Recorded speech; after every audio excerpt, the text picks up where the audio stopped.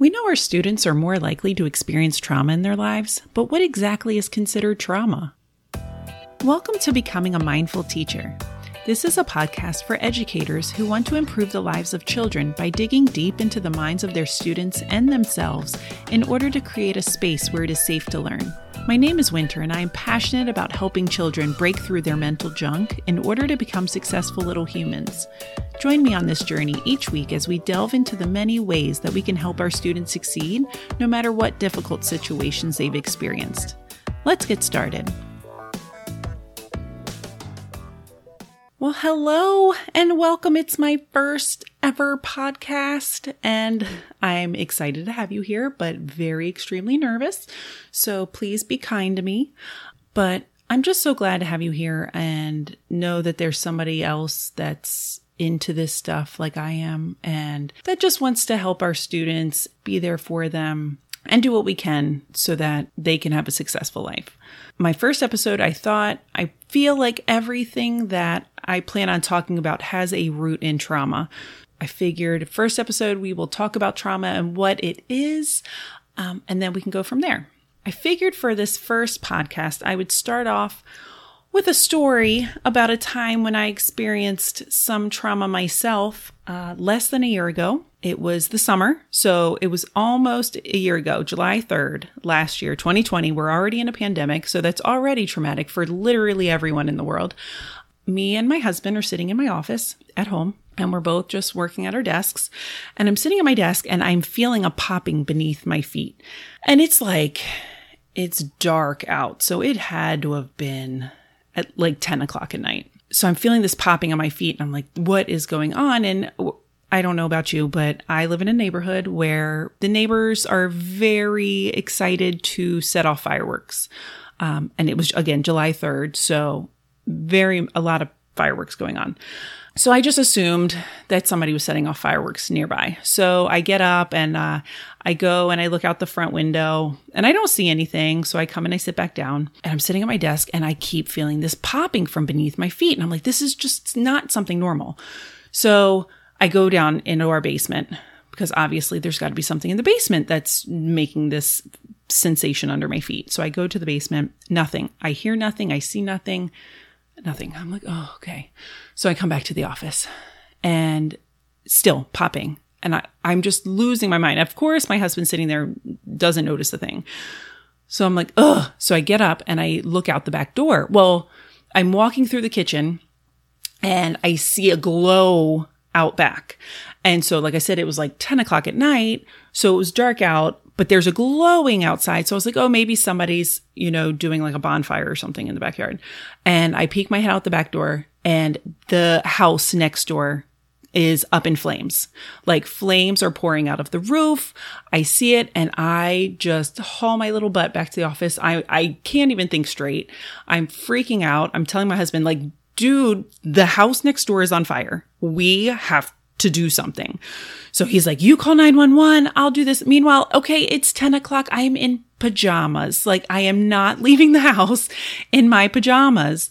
So I'm trying to change while I've got 911 on the phone, losing my mind.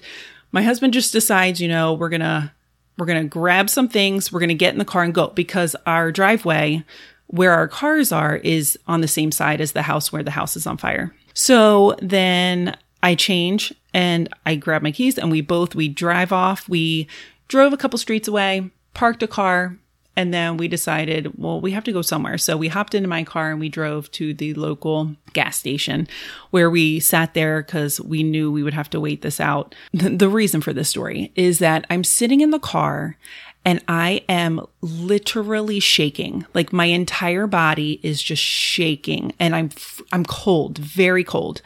It's July 3rd. It's hot, humid, but I am shaking, definitely shaking. My husband's fine. He runs into the gas station, gets a drink, comes out. We sit in the car. Thankfully, nobody was hurt. It did damage 2 homes. Overall, everything was taken care of very quickly. We were able to walk back to our house. We parked our cars kind of far and we walked back to the house about an hour and a half to 2 hours later. I bring this story up because my husband and I both experienced this event very differently. So while this could be considered a traumatic event, a fire, we took it both very differently. My husband, in his mind, he says, it was next door. It wasn't my house. It was the house next door. He thought, I'm safe. Nothing happened to me. I'm good to go. Me, on the other hand, took it very differently. I was very frightened from the moment it happened. I felt in danger. I had the physical reaction of shaking, of getting very cold. In this episode, I wanted to talk about what trauma is, because I think people have an idea of what trauma is, but everybody's idea is a little different. So technically, the American Psychological Association defines trauma as an emotional response to a terrible event. The event itself is not trauma. It's the emotional response to that trauma. So my husband didn't have a strong emotional response to the event that I had. So where it could be a traumatic event, did that event cause trauma for him? No. For me, yes. When you think about traumatic events, these events could be a one-time event, as in this fire. It just happened this one time. It could be something that's an ongoing event in cases of abuse or neglect, or it could be multiple ongoing events. So there could be multiple traumatic events happening at one time. And this event will cause someone to feel unsafe or that their life is threatened. So again, I felt like my house where I live was going to be damaged, and therefore I felt threatened. And so, like I was saying, it isn't the event itself, but it's that emotional response to the event. So that's the first thing I want you to know, that trauma is an emotional response to a terrible event. The second thing I want you to know is that there are big traumas and little traumas. And when I heard this, I kind of got a little angry at first, because I wanted trauma to be trauma. But understandably, some traumas are worse than others. So there are big traumas and then there are little traumas. And I've heard some people call them the big T and the little t. So the big T events are the ones that people normally think about when they think of trauma. They think about somebody who has gone off to war, or somebody who has experienced a physical abuse, or lived through a natural disaster, whether it be, like a hurricane. And these big T events usually are the ones that you hear of that result in PTSD type of emotional responses with the triggers. I would say, not saying that the fire that we experienced was a big T, but I did have triggers. For the longest time, I had this is weird to say, the sun would trigger me. It was the color of the sun setting coming into our house.